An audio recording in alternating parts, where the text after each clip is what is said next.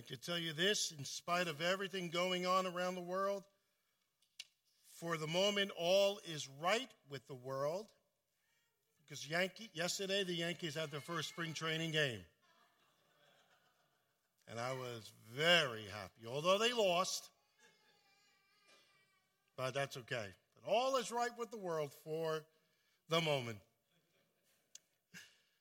You know, it's interesting because the title of today is Mercy and Grace Will Always Win. And, you know, it's a fact that we need to keep in our mind because there are times that we forget that. And I'll use the word forget because of the circumstances. And we react to it differently. The question is, what is mercy and grace? If I can encapsulate mercy and grace like into one statement, it's not a singular definition, but it's an idea. I would suggest to you that mercy and grace can be found in the statement, getting something that we absolutely do not deserve. All right? There were times growing up when I was a rambunctious young man that when I was wrong, I knew that the spanking was coming. And there were times that my father would take advantage of that biblical truth. And there's times he would take care of the biblical truth of mercy. So I never knew when it was coming, though. So I couldn't take a chance saying, oh, if I only do this, I won't get this. It was up to his heart, his mind, and the way he did that. Well, mercy and grace are also key components in our Christian life because there's a key word that fits into mercy and grace. Actually, two key words, if I could suggest them. You ready for this? Repent and forgive. See, they all tie in together. When we forget that forgiveness and repentance are, and we think they're separate from grace and mercy, then they don't work as well together. And Jesus, in his ministry, was faced with a situation that required not just grace and mercy, but it required wisdom and compassion. And he was going to deal with the Pharisees, the religious leaders of the time, that in my humble opinion, kind of got their eyes off the ball. They were so engrossed with the word of the Scripture that they forgot about the character of God. That's what we call legalism. And that's a concern. There's a scripture I want to make available to you. You don't need to turn there. But it's Hebrews 4:16, and it says, "Therefore let us draw near with confidence to the throne of grace, that we may receive mercy and find grace to help us in the time of need." So if we break that verse down, you ready? I need help. Okay. What do you need for the help? Well, the Bible says you need grace and mercy. Where does that grace and mercy come from? It comes from the throne of grace. How do you define the throne of grace? Very easy. All hail King Jesus, the King. As he was being shown what we'll celebrate in a few weeks on that Palm Sunday, it was an earthly depiction of his heavenly job, the King, King Jesus. So the Scripture's telling us that as we draw nearer to Jesus in the Scripture and the writings and take that in, we'll find more grace and mercy in the time of need. Once again, the Spirit of God told us today and prepared us, which is still amazing to me, and said, why do you put it aside when you need it? It was cold yesterday, am I correct? Okay. Most of the teenagers went downstairs. So I have to admit, I don't get it. Maybe some of you can help me. How can it be like 28 degrees and I go to the store and a guy or a person walks in a T-shirt and shorts with no coat? I don't get it. It doesn't work in this brain. If it's 32 degrees or under, I'm bundling up because it's cold. Sometimes we walk out into this world, the Spirit reminds us, and we're not wearing what's right. Now, these guys may have survived getting to a store. I can promise you, in 30-degree weather, 28-degree weather, if they would have stayed in shorts and a T-shirt for like 8 hours, I would suggest to you they'd be done. They'd be finished, cooked. So today we're going to see a story about Jesus and how he was confronted. This is a very familiar story. It's the woman caught in adultery. We've heard this story if we've ever been in the Bible. If you've never heard it, it's a great story that depicts Jesus' wisdom, compassion, grace, and mercy. All the things we need in order to move forward. So what I'd like you to do is I'd like you to turn your Bibles to the Gospel of John, chapter number 8. Gospel of John, chapter 8. And again, if you don't have your Bible, use your phone or use with somebody there. But if you're new to this church, we want you in the Bible because my words mean nothing without the Bible. It's like my advice. I can send you to 17 other people for advice. I want you to see what the scripture says. Verse 1. But Jesus went to the Mount of Olives. Now, early in the morning, he came again into the temple, and all the people came to him. And he sat down and taught them. And then the scribes and the Pharisees brought to him a woman caught in adultery. And when they had set her in the midst, they said to him, Teacher, this woman was caught in adultery in the very act.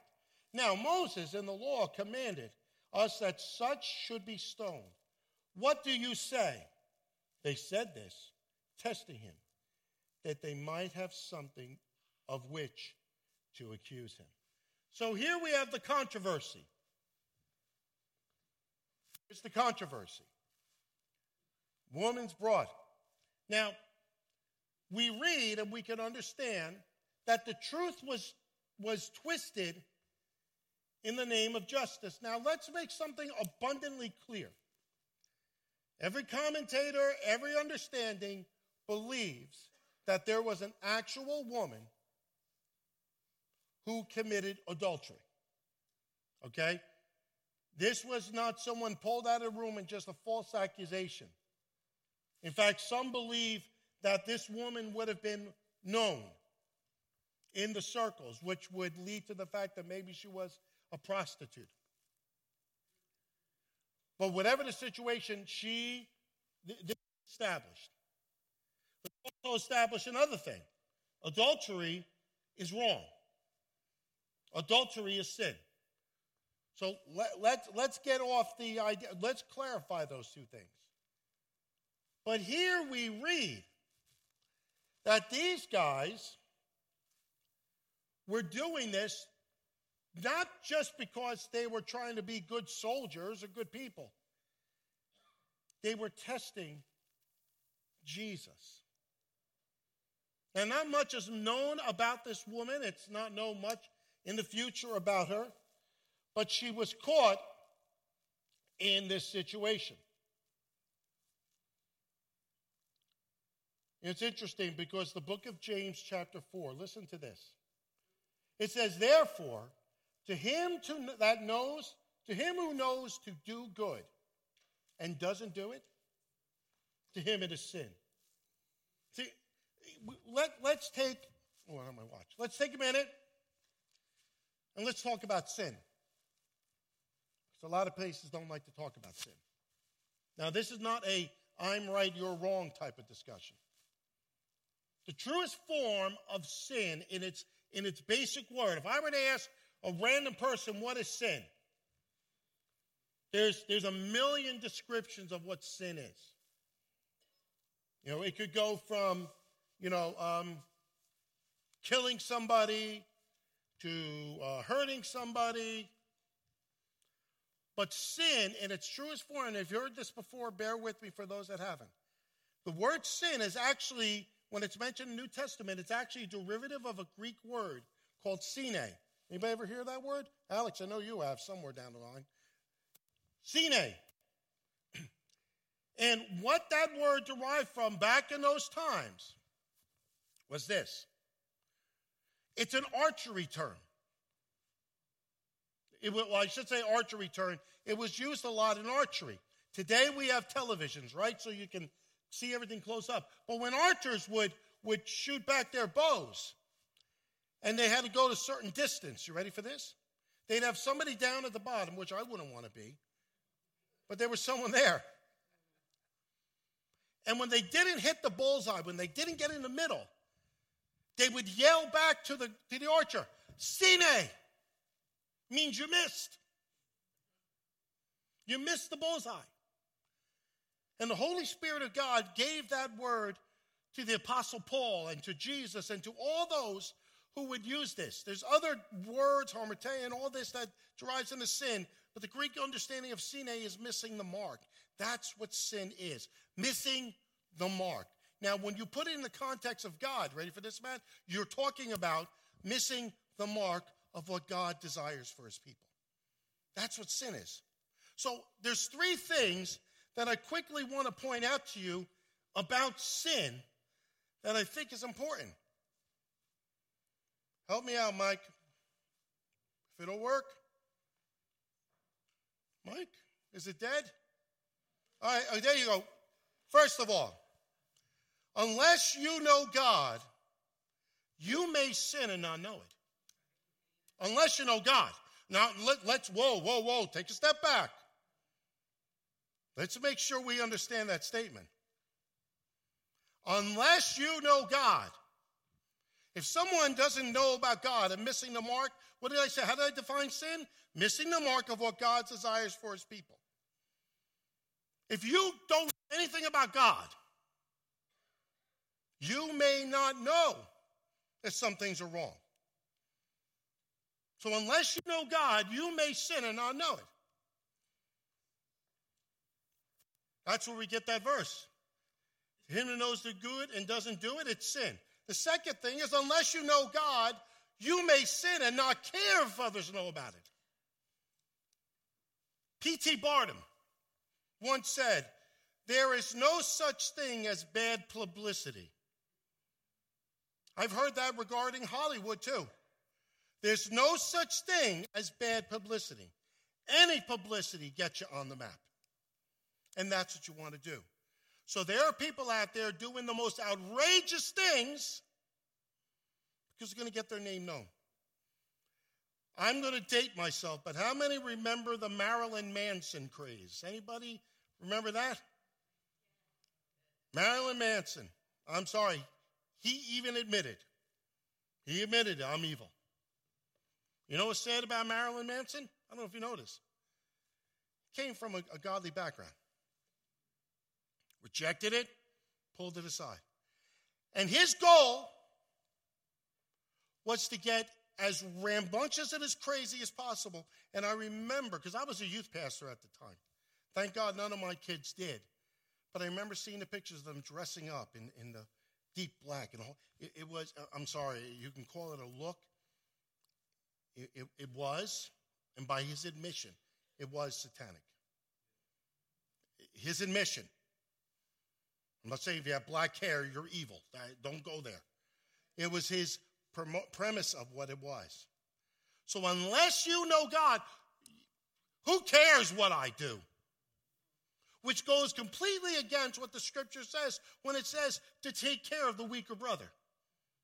Because if they stumble and they see you, the Bible says, I put my spin on it. You have a hand in it. Look at the final thing. You can't sin and God not know it. Doesn't matter whether you're saved or not.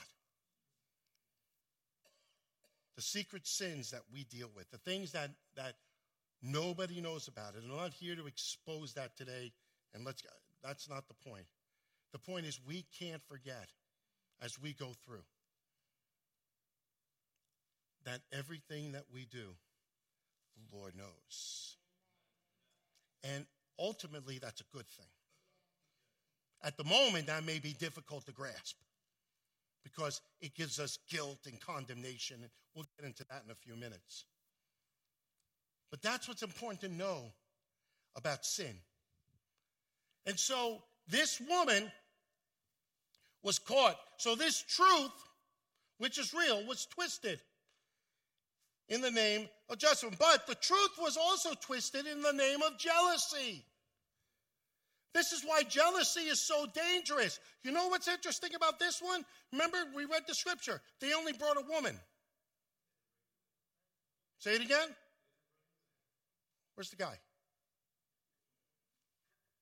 Here's the woman. Where's the guy? I mean, Deuteronomy chapter 22 made it very clear. If a man is found lying with a woman married to a husband, then both of them shall die. The man that lay with the woman, amen, and the woman, you're funny. So you shall put away the evil from Israel. It's true, though. But where's the guy? Again, you know what some of the suggestions are? It was a setup. And you know what would be disgusting? In my opinion, I use that word a lot, disgusting. Is this crowd of people that gathered around the Pharisees and everything? Can you imagine if one of them was the guy that laid with her? That's not out of the realm of possibility. But see, they twisted even the scripture. They should have brought the guy. So this is a controversy. So Jesus, in his wisdom, he knows he's being set up. In fact, anybody that would understand the scriptures would understand, but he was caught. Jesus was, in a sense, caught. If he's soft on the sin, then what kind of teacher is he going to be? Yet if he says stone her, then where's this wisdom and compassion he's been preaching? Understand, this is a problem. This is the problem that we get caught in too. Because when we stand true to something in a world, remember I've taught you about truth? I don't have the example here today. But truth is supposed to be something solid, hard. That's what the Bible is, truth. Society has made the truth pliable. And you can twist it and conform it. That's the world's truth. God's truth, contained in the Word of God, has to be solid because all truth comes from God. God is perfect. So therefore, that truth has to work. So Jesus is in a very interesting position. How does he begin to get out of it? God bless. Well, let's see what happens next. Here's the counter. I want you to go back to your scripture and go to John 8, verse 6. I want you to keep your scripture open, okay? Because we're going to refer back to this. It says, now Jesus stooped down and wrote on the ground with his finger as though he did not hear. So when they continued asking him, he raised himself up and said, he who is without sin among you, let him throw a stone at her first. And again he stooped down and wrote on the ground. And those who heard it, being convicted by their conscience, went out one by one, beginning with the oldest even to last. Now there's two things I want to point out here. The first thing is this. There are times that no response is the best response. Now that's hard to grasp, but let me point out something to you. In the teachings that I've heard, a lot of people focus on what did Jesus write down? What did Jesus begin writing on the ground? And there's theories. And, Scripture isn't clear on what it is. I mean, maybe he wrote, someone suggested he wrote all the sins that they've done. Maybe he wrote Scripture. But I don't want to focus on what he wrote or didn't write. I don't want to focus on that. I want to focus on what Jesus did initially. The Scripture is very clear. Look at it again. Verse 6b. But he stooped down and wrote on the ground his finger. Look at it says, as though he didn't hear. He didn't get nervous. He didn't stutter. He didn't say, He just went down. And he's acting as if they're not saying. They're saying to him, Rabbi, what do we do about the woman? Rabbi, what do we do? The whole premise of their case, you ready for this, is that he give an answer. That's why they're there. They're not there. They care less whether she lives or dies. The whole case falls apart to them with the crowd watching if he doesn't respond. We have to take that idea when we're confronted. Because there are times that the best response that we can give to the gospel of Jesus Christ when we're challenged, there are times, not all the time, there are times. It's no response. It's just to be quiet. It's just to wait. You know, I'm amazed by Jesus writing down. And I'm amazed that these guys are still getting so frustrated. There's times that no response is the best response. Now, I'm not talking about when someone asks you, how do I give my heart to Jesus Christ? And you just stand there and look at him. That means you don't know. I'm talking about when you're challenged about something.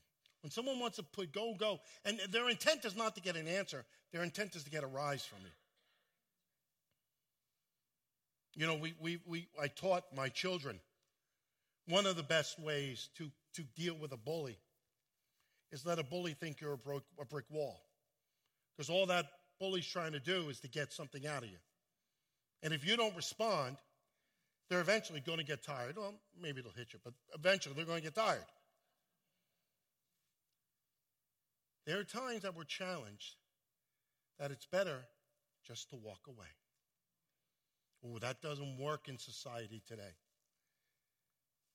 But that's what works in God's world.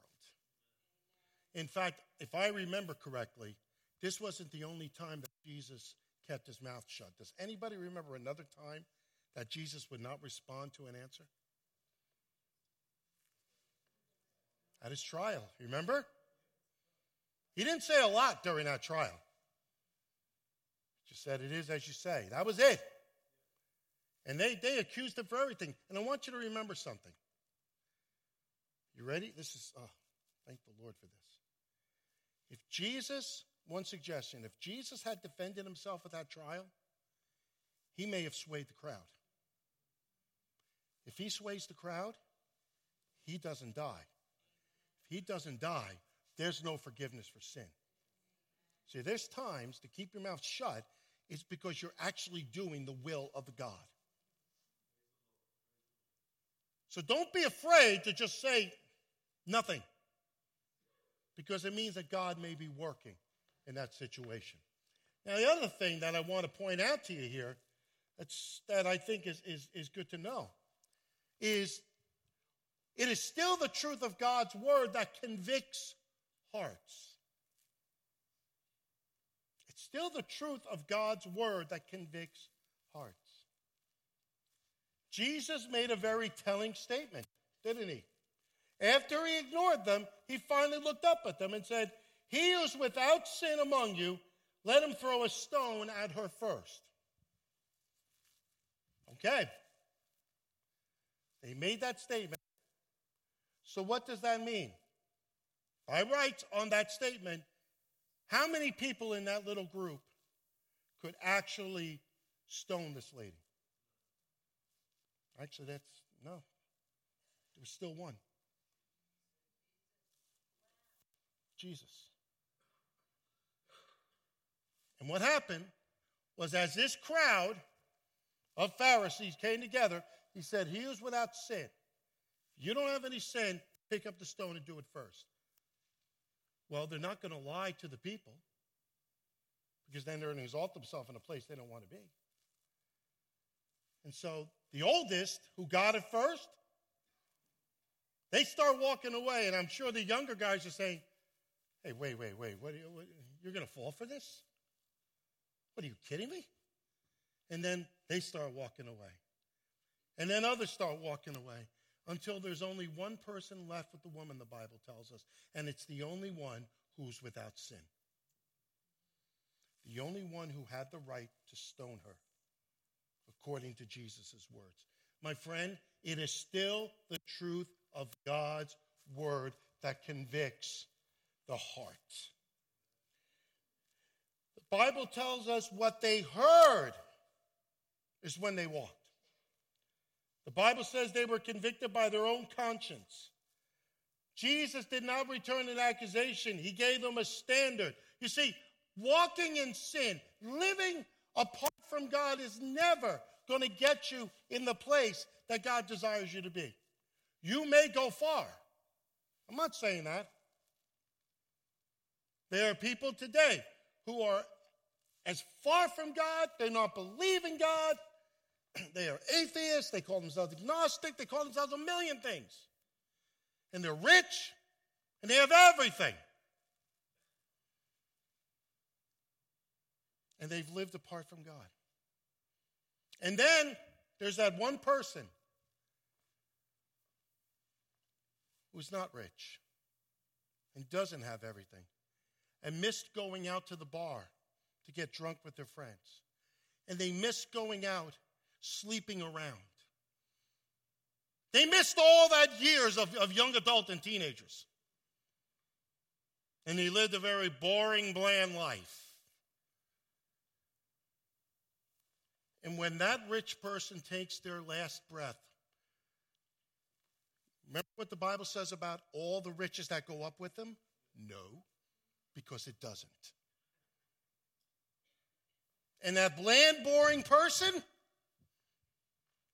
who didn't go with the crowd, who followed what the Word of God said, you know what they have for eternity? Glory. Something that we can't even perceive. Something we can't understand. I remember the first time my daughter Elizabeth, 2001, you were born 97, 4 years. I remember the first time we took her to Disney. And I remember her face. I wish we had iPhones back then.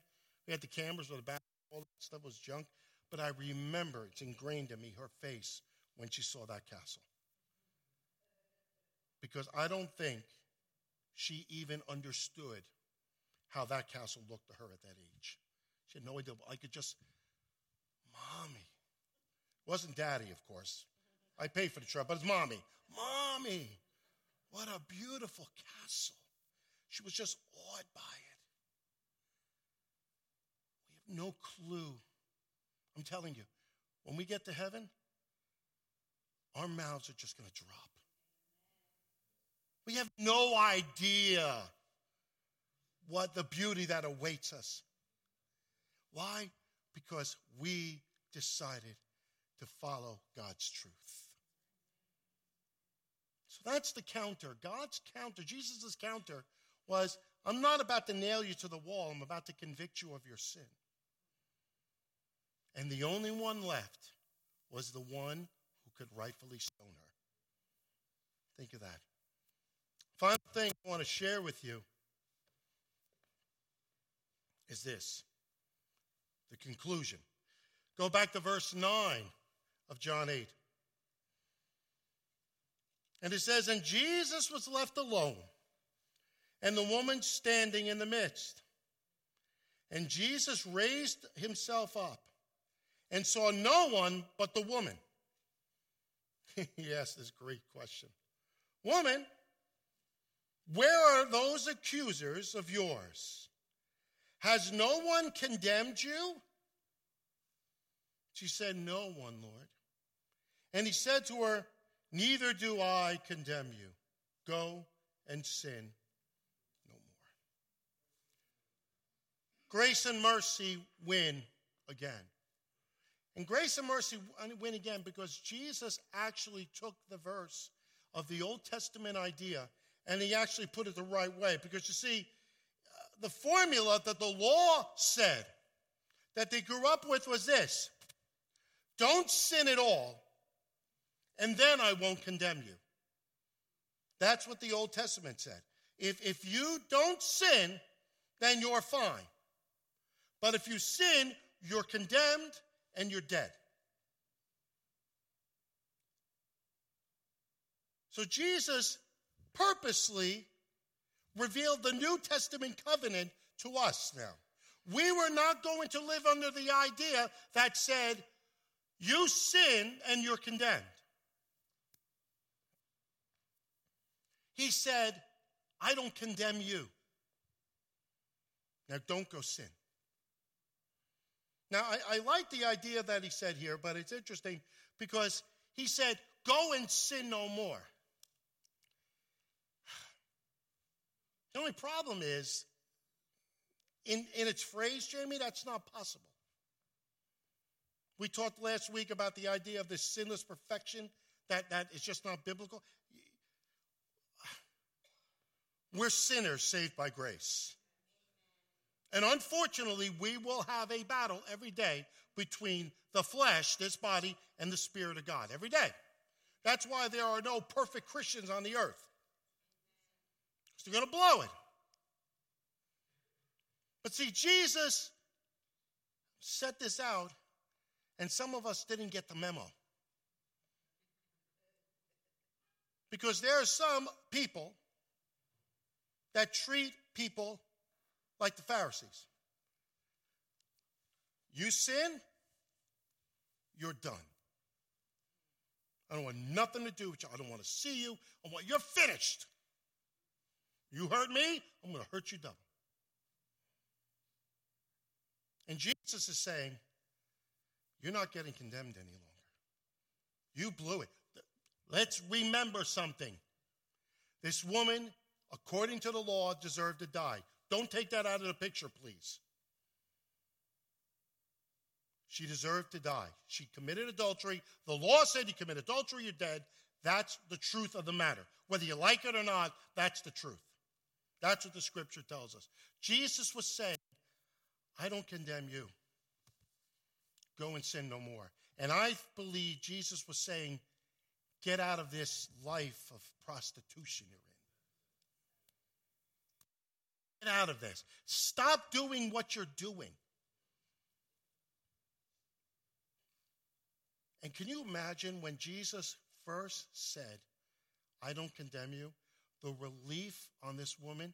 First of all, I don't think she had a biblical or spiritual revelation.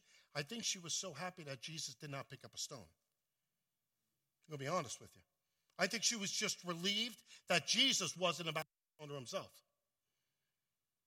He said, I don't condemn you. In fact, my Hollywood idea would have been so cool if Jesus picked up the stone and that said, neither do I condemn you, and threw it away. That would have been a Spielberg moment, you know. But he said, I don't condemn you. Go and sin no more. My friends, Jesus has said that to us, every single one of us, whether we know God or not. He said, I don't condemn you. You go and do not sin again. That's the way. See, the reason I say we messed that up, if I can get controversial for just a moment, is because when it comes to hot topic social items in this world, be it homosexuality or abortion or sex before marriage, some Christians get a little bit nervous, concerned that if they agree with something or have compassion and mercy, they're saying, well, because I have compassion and mercy, that means I condone it. Jesus is giving us the example of how to deal with these issues. See, don't condemn the person. But our intent of the heart should be, no. If it's against the Bible, it's against the Bible. But I'm not picking up the stone and throwing it at you. Because there's forgiveness, there's grace, and there's mercy. Grace and mercy always lead to the cross of Jesus Christ. If you want someone to get saved, then they have to be led to the cross of Jesus through grace and mercy that we show. Very few have been led to the cross of Jesus by condemnation and guilt. And even if they did get there, it's something that never, once the fear wore off, they went back to where they were. It was never a life change. So I'm telling you, grace and mercy always win. But that means that you may get condemned by another Christian. And you got to take care of that. And be careful. Because Jesus came unto his own, and his own didn't even receive him. What makes you think that it's not going to happen to us? It is. Grace and mercy always win. Be strong in your beliefs and hold on to the truth. Whenever I have a discussion with someone, one of the statements I make is, listen, this is what the Word of God says. Your argument is really with God, not with me. I'm just telling you what the Word of God says. Deal it out with God. So I don't care if it's the worst sin in the world, what we consider a small sin, which I won't even go into today. Sin is sin. Missing the mark is missing the mark. All right, so if we're going to center around on 2 or 3 sins, we better center around all of them. Instead of picking 2 or 3 out and saying, that's it. Be careful with that. The final thing I want to share with you is that same grace and mercy extends to all who believe. Go and sin no more. Not only is it to that woman, see, the reality that Jesus was also doing, that sin had to be paid for. See, someone was going to have to pay for that sin. Because that woman committed that sin, and according to the law at that moment, whether she got stoned or not, guess what? She broke the law. When you break the law, during that time, especially with the Jewish belief, you did not go to see God. All right, maybe she lived, but according to what the law said, she still sinned. It still broke anything with God. She was going to be separated from God forever. Someone had to pay for that sin. Why do you think Jesus said, I don't condemn you, go and sin no more? Why do you think Jesus said, don't pick up the stone? To save her life? No, because he was going to pay for that sin. He spiritually was going to get stoned. He was going to die and be separated from God. And that's what's happened to every single one of us. Whether we believe it or not, whether we think it's real or not, the good news is this. Your God does not want to see you down, out, and crippled like this. Your God wants to see you alive and living and enjoying life. You see the wires coming out of the sides? The electrician that Pastor Jamie is using is a guy named Bruce. And I would say probably about 5, maybe 8 years ago. You know Bruce, of course, right? 8 years ago, the first time I met Bruce. You remember Bruce? Yeah, you know who I'm talking about.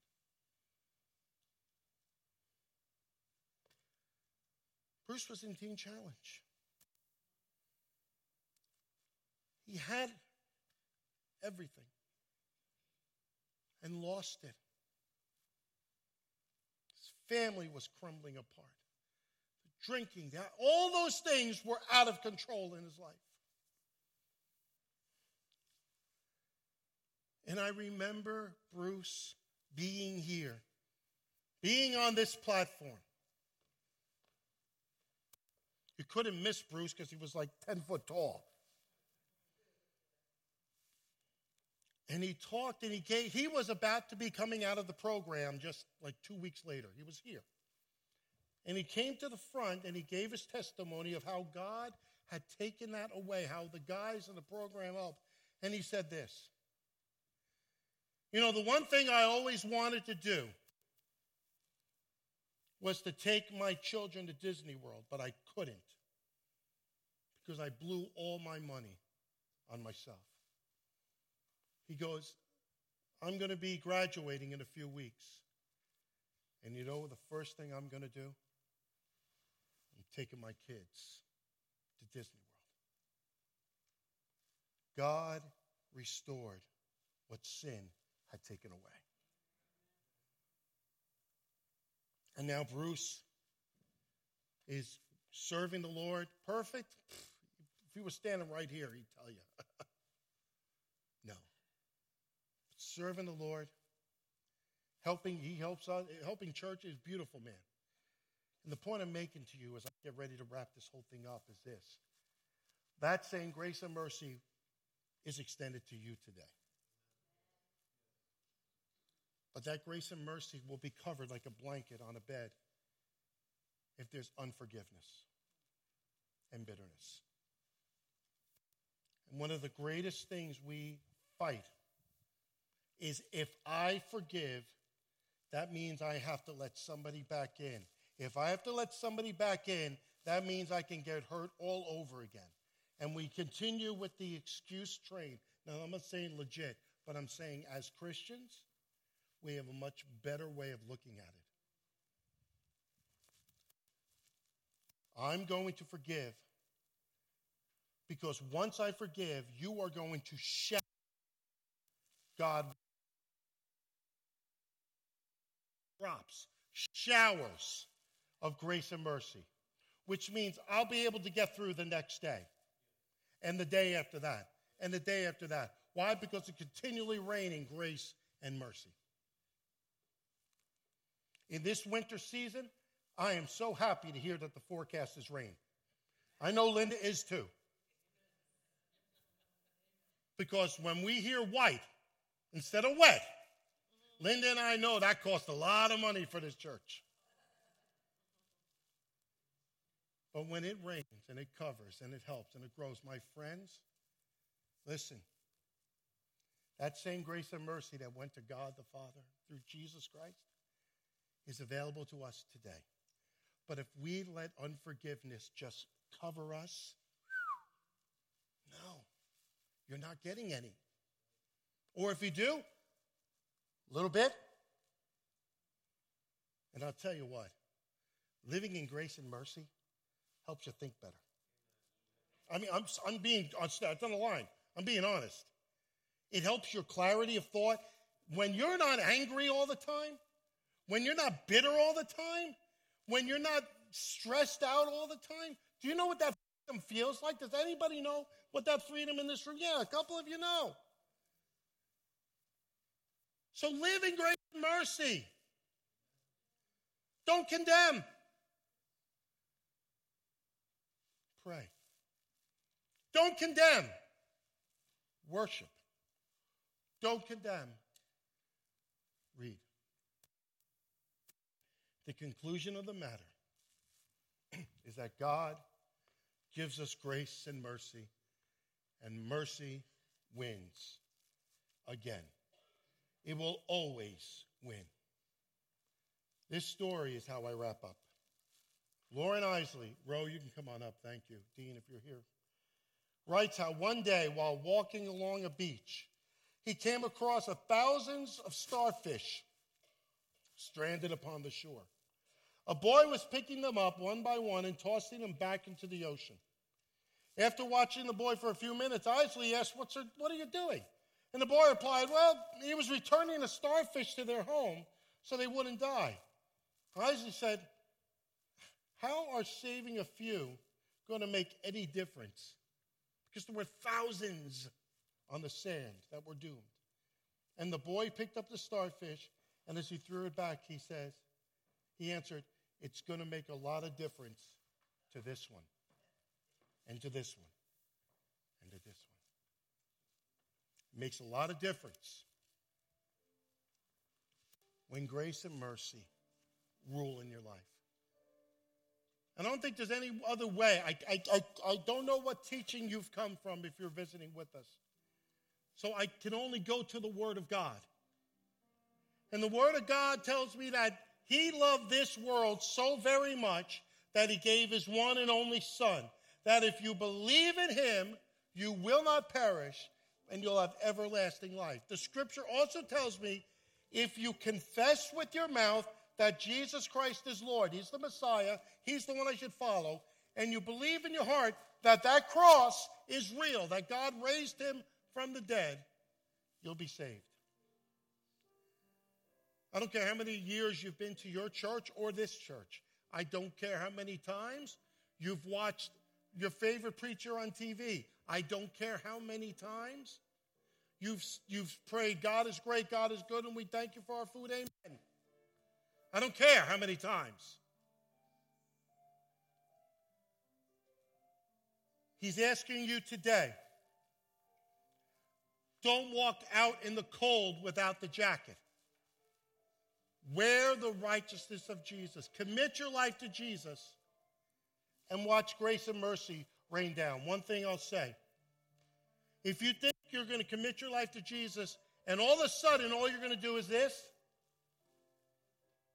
I love you, you're crazy. Not going to happen. But you know what? When you commit your life to Jesus, you're going to go to bed. And instead of saying, I'm going to regret tomorrow, you're going to go to bed and you're going to say, God, you've promised grace and mercy. Help me tomorrow to get through the day. And he's going to be there for you. Bow your heads if you would. Father, we come to you in Jesus' name. And Lord, this story must have been so difficult for this precious woman. And Lord, I pray that she did turn her heart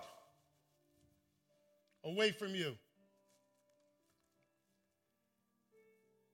Father, I pray that her heart was solid in Jesus Christ. But today, we look at our heart. We say, Jesus, I may not be as bad, but I know that I've sinned. And today, Jesus, I want to commit my life to you. I want grace and mercy to just rain down on me. The only way that's going to happen, Lord, is when I commit my life to you. And my friends, with our heads bowed and our eyes are closed, I want you to think for a second, because there may be some of you in this room that never did that. But boy, you're saying, boy, that scripture makes sense. You don't have to impress anybody. All you need to do is acknowledge and say, Jesus, I want to give you this. I want you in my life. I want what the pastor's talking about. It's not something you have to sign. It's not something you have to join. It's a heart-to-heart. And all it is a prayer. And I have people here that would want to quietly, right where you are, pray with you. Nothing big, no nuts. It's quiet. But I can't read your mind. So right where you are in your seat, if there's somebody you want to just pray with you, say, Jesus, I want you to come in my life. Would you lift your hand so I can see you? And then just put it down. Anybody here? Hallelujah.